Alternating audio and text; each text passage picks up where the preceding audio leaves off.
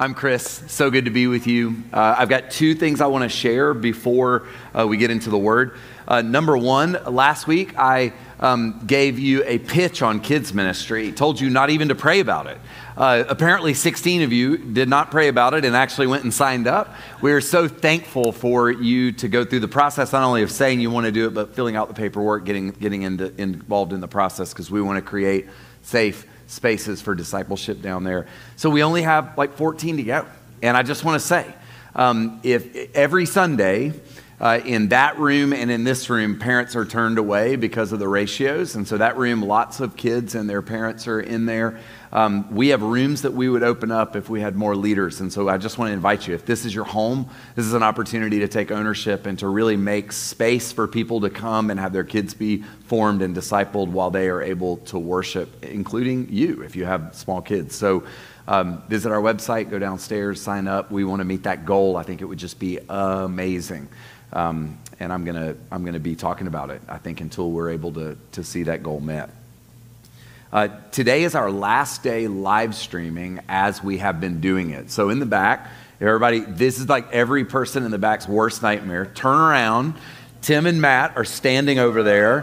And these guys, I believe we've done over 100 services or somewhere around 100 services all in. And these guys have got us through that. So Matt brought his expertise when we were shifting the platform. So Ben, who's over there, Trinity, if you're aware, back in the pandemic was intentionally very lo-fi in the way that we engaged some of those things. And so we were on a remarkably steep learning curve. And as we began to transition to live streaming this 11 o'clock service, Matt's expertise was absolutely invaluable. Tim was a part of this process from the really almost the very beginning when we were just shooting videos. He's seen more bloopers than you could imagine. There was one moment where, I'm not even going to get into it all, but these guys have been a part of this story, and I just want to honor the two of you. We're so thankful for who you are. You don't just do this as a job. I know this has got heart involved in it too, and we feel that. We are going to keep live streaming. So those of you who are watching this now, don't panic.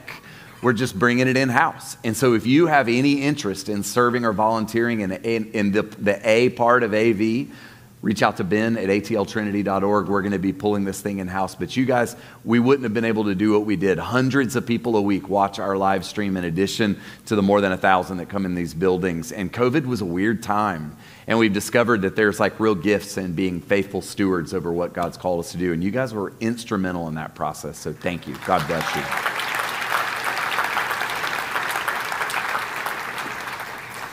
If you have your Bibles, turn to Matthew 20.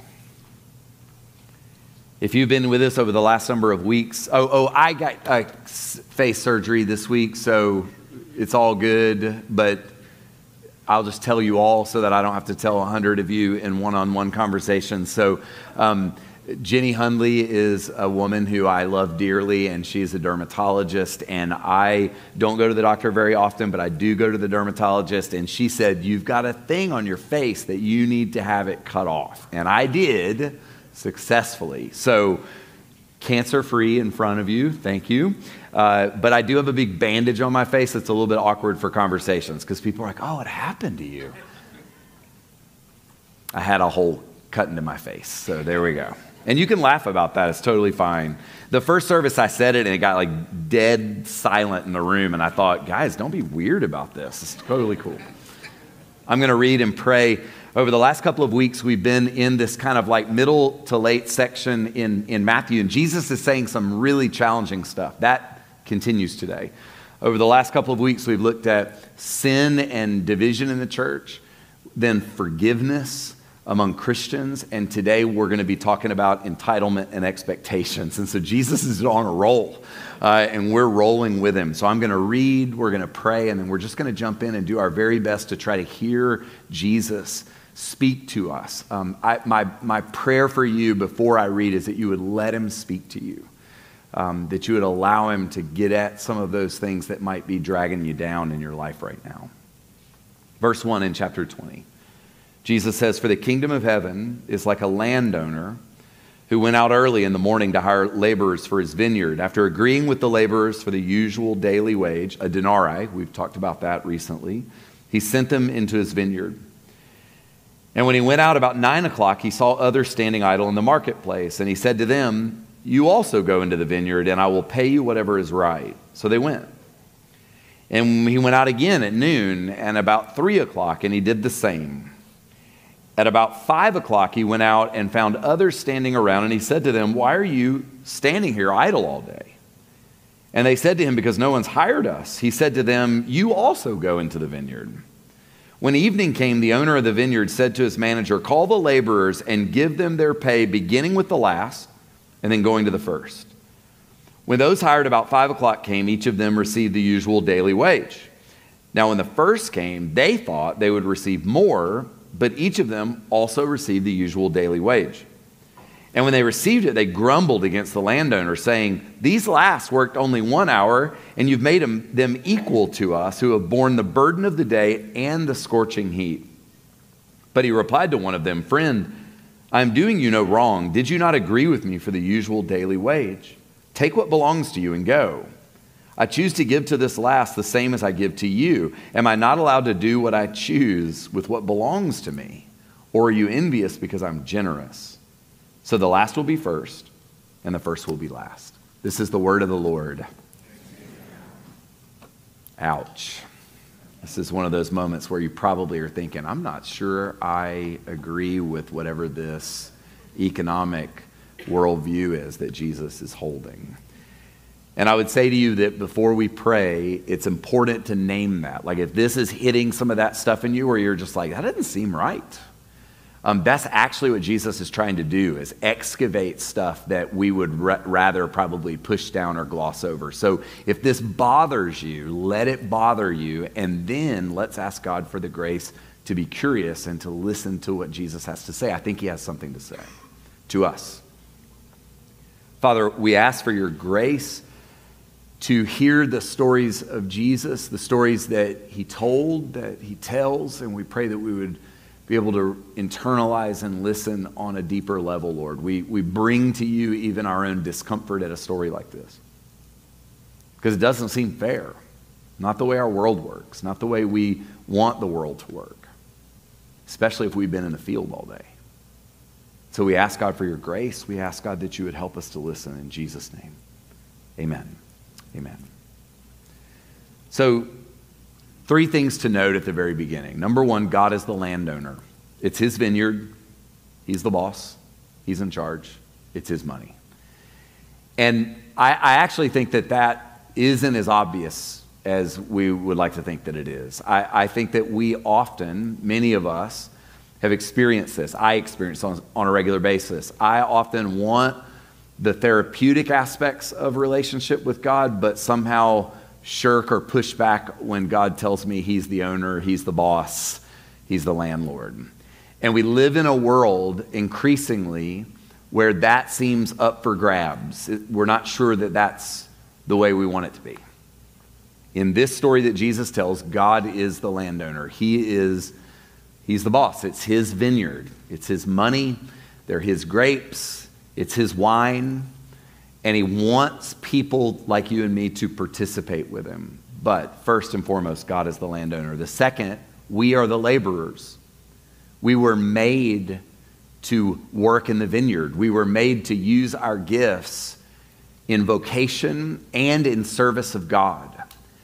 And on a very fundamental level, this story is about people like you and me moving from enmity toward God to friendship with God, and then into service, where we put our lives in play and we say, God, use us. And that's not just Brad and me who are pastors. It's actually primarily y'all. It's people for whom we get to be useful in God's vineyard, which is the world.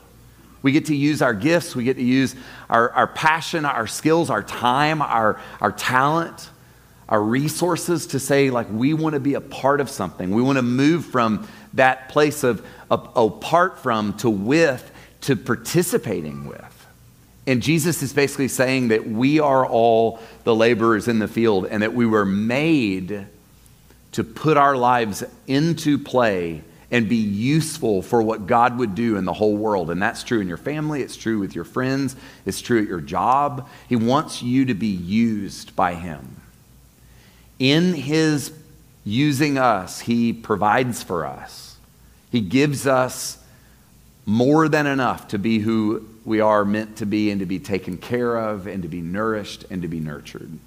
So God is the landowner, we are the laborers, and there is work to be done. And that work is the service that I just mentioned. It is putting our lives in play, using our gifts, being engaged, moving from a spectator sport mindset to a participation. God wants you to participate with him. Those are three fundamental things that Jesus is holding as he tells this story. So let's look at the story. Number one, the first thing I think I want us to consider is that this story is all about expectations and entitlement. I'm not going to talk about fair wage. I'm not going to talk about flat tax. I'm not going to talk about minimal guaranteed income. There is a time and a place to have those conversations. I'm not expert in those spaces. I actually believe that this story is primarily not about money and income. There are other places where Jesus and others in the Bible talk about money, talk about income, talk about justice when it comes to income. For our purposes today, this story that Jesus is telling is not primarily about your wage. It's about your life. This is a more existential story. We tend to, and the ancients were with us in this, have a kind of vending machine mindset. If I put in this, I'll get this back. If I do this, this will come in return. At your job, you should have that expectation. You should be paid for what you do. In life, expectations are tricky. They evolve.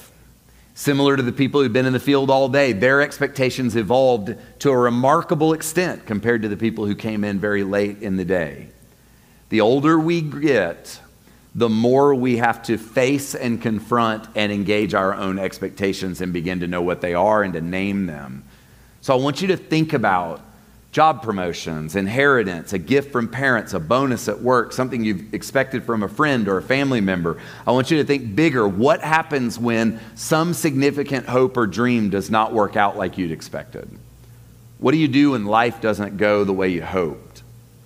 What happens when God doesn't meet our expectations of how life should go? Sometimes we respond really poorly when that happens. Some of us are maybe responding poorly right now to disappointment, hurt. Lord knows I've had my share of times where I was spinning out because things were not going the way I thought they would go, or the way I thought they should go, or the way I thought I deserved for them to go. So here's a big question for us to ask ourselves. What happens inside of us when we feel we're owed something but we don't receive it? In this sense, this story is not about a day's work, it's about your life. So let's look at the different groups. The second movement here is there are two groups in this story. One group, things go way better than expected. Another group, things are worse than expected. But they all agreed to go to work at various junctures of the day for what was a normal, typical, well, actually the early group at 6 a.m. agrees to go to work for a fair wage, a just wage, a denarii. One a day. That's the wage in the ancient world for a laborer. Actually, those that started at 9, 12, 3, and again at 5 aren't told how much they're going to be paid. They're just trusting probably that it'll be some prorated amount of what they agreed to do. So let's sit with the first group, the ones for whom it goes better. On one level, Jesus is telling a story here about people who convert late to faith. So like in the New Testament, there's all this insider-outsider stuff going on, right? You had like Jews, and then you had all these Gentiles that started to come to faith, and things were tricky. Things got tough. And so there were some within the early church that were like thinking questions like, well, who the heck do these people think they are? We've been at this all along. So on one level, Jesus is telling a story about people who convert to faith later in life. Now, if that's you, there is no making up for lost time. There is no shame. There is no sense of being penalized for coming to faith later. Jesus welcomes you in and he says, you're in. You're with me. You're friends with me. But for those who'd been at it for a long time, there's a sense in which over time expectations begin to form that they probably aren't even totally aware of. Now, on some level, you can think of a church in some part of America where, everybody kind of knows the rules and everybody looks a certain way, and then like somebody comes in like me that's covered in tattoos and they just think, wait, who do these people think they are? That's not Trinity's story for the most part. I think the challenge for us is welcoming transition and change and hoping for good for other people while not thinking, well, if you do good to them, God, you're going to do a lot of good for me because I've been working at this for a long time if you've been following Jesus.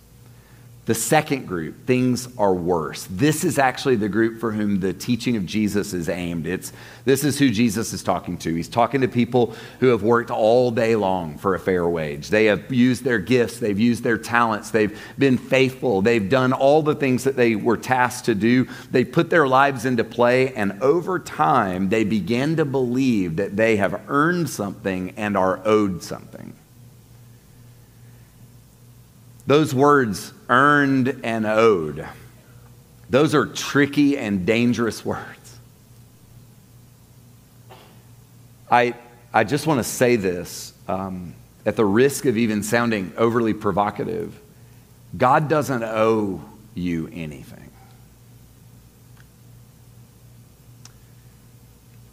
Your job, they owe you things. We live in relationships where we feel owed things. Sometimes that's real and sometimes that's more shadowy than we would like, but God doesn't owe us. He doesn't owe us anything.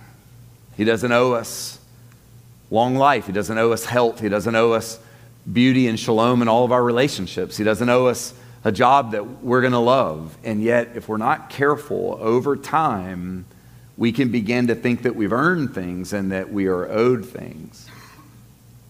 Now, the truth of the matter is God is good.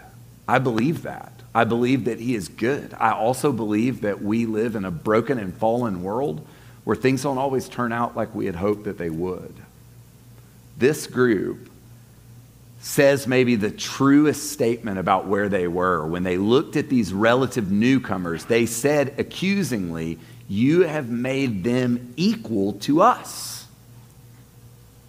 And I want you to be very wary of expectations and an encroaching sense of entitlement as you live your life, because that kind of entitlement creates a burden that actually makes it harder for us to flourish as human beings. And I find it interesting that we live in a world where we are deconstructing power and hierarchy, and yet almost all of us are always looking at where we fall on the pecking order. It's just ingrained in us. And I have a theory about where that comes from, and we're going to talk about it in a few moments. Here's the next thing I think Jesus wants us to see, that in His economy, the pay is the same. Whether you came in late or you came in early, whether you were withholding your participation in gifts and then put them into play later, or whether you've been all in the whole time, the pay is the same. What Jesus is trying to say here is that in reality, there are no insiders and outsiders in the family of God.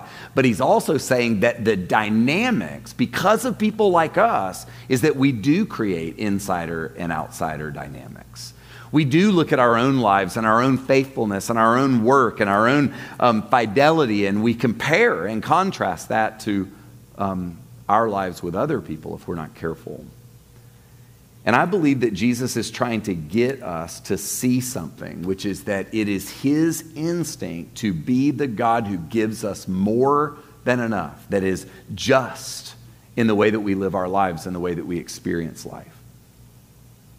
And yet, we struggle sometimes. The next thing we see in this passage is that there is real danger in comparison. Jesus uses this employment language to teach us something about life. And in your job, you are and should expect to be paid a fair wage. But the danger in living life more indirectly in the family of God and in our own relationships is that when we begin to compare ourselves to other people and consequently begin to adjust what we feel that we're owed based on what we see them experiencing, we're walking down a really dangerous road. I believe that instinct comes from a scarcity mindset. I think that when I'm insecure about whether I'm going to be okay, then I will be more worked up about what I perceive you have or are getting or what is happening in your own life. And Jesus, I think in this moment, is wanting each person to walk their own journey before God, putting their lives at play, and know that he's the kind of God who's going to take care of each person as they enter the story, and that he's going to do what he wants to do in terms of being the God of generosity and a God of more than enough. Here's what I think was happening. So the master is clearly pushing the issue here, because when he's paying at the end of the day, he says, I want to start with those who have been in the vineyard the shortest amount of time and then work my way backward. He knew that there was going to be an excavation of expectations as this story unfolded.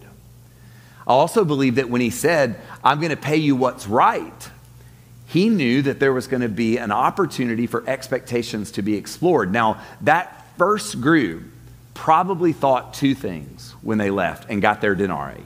This is awesome, and I bet those other people are going to make more money than I thought they were going to make. Because they were living in the same kind of meritocracy that we were living in. They were thinking, I'm so thankful, and yet I bet he's going to give them 2 or 3 denarii. And yet the truth of the matter is, the comparison game was going to trap those who had been in a faithful space for a longer period of time. And Jesus wanted to excavate, he wanted to reveal some stuff that would really hold them back. And y'all, I think he wants to do the very same thing for each and every one of us. When we live our lives looking at other people, we're running in a dangerous direction.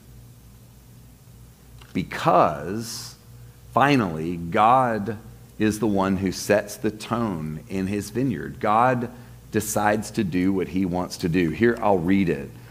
Verse 13, but he replied to one of them, friend, I am doing you no wrong. Did you not agree with me for the usual daily wage?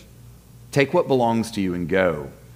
I choose to give to this last the same as I give to you. Am I not allowed to do what I choose with what belongs to me? Or are you envious because I'm generous? So the last will be first, and the first will be last. I once heard a pastor say God has made the ground at the foot of the cross to be level, meaning when we get there, whether we've been at it for a long time or just barely at it, whether we're really good at Christianity or not so good at Christianity, when we get to Jesus, we're standing in a level place. And I think that's actually true. I think it's actually part of the heart of what Jesus is getting at in this story. But your unexamined expectations can and will distract and derail you. It happens to all of us. The places where we get off track are the places where we think we're owed something that maybe we're not owed. We live in a world that is broken, a world that is painful. Paul wrote the letter that he wrote while suffering in prison.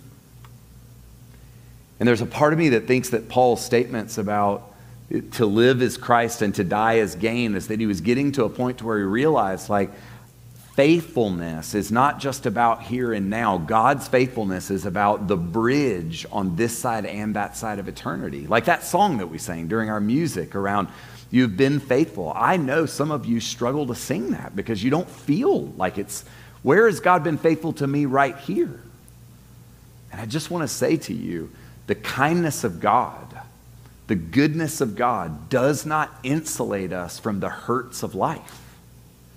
But what it can do is give us a kind of vision that spans a longer arc, this life, the next life, to where we see that God is able to hold us. He is able to care for us, that he actually is the God of more than enough. And I've been thinking about this. It's like, if you have a cancer diagnosis, is God able to be more than enough to you?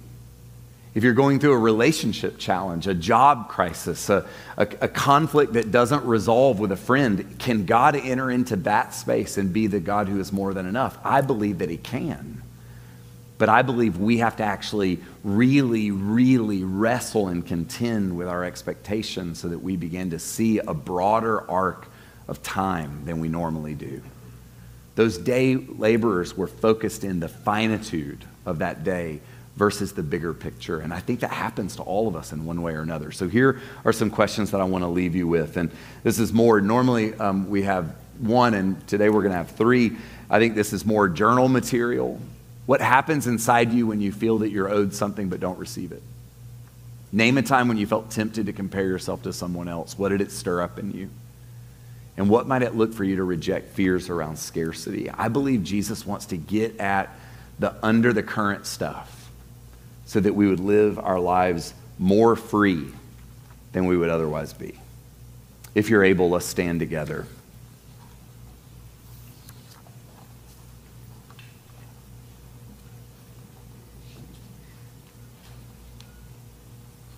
Every Sunday we come to this table and we are fed by God. We're fed communion, and it's on a day like today that I'm most thankful for that, because what it does is it reminds me that even in the places where I feel stuck, God feeds me, cares for me, nourishes me. The same is true for you.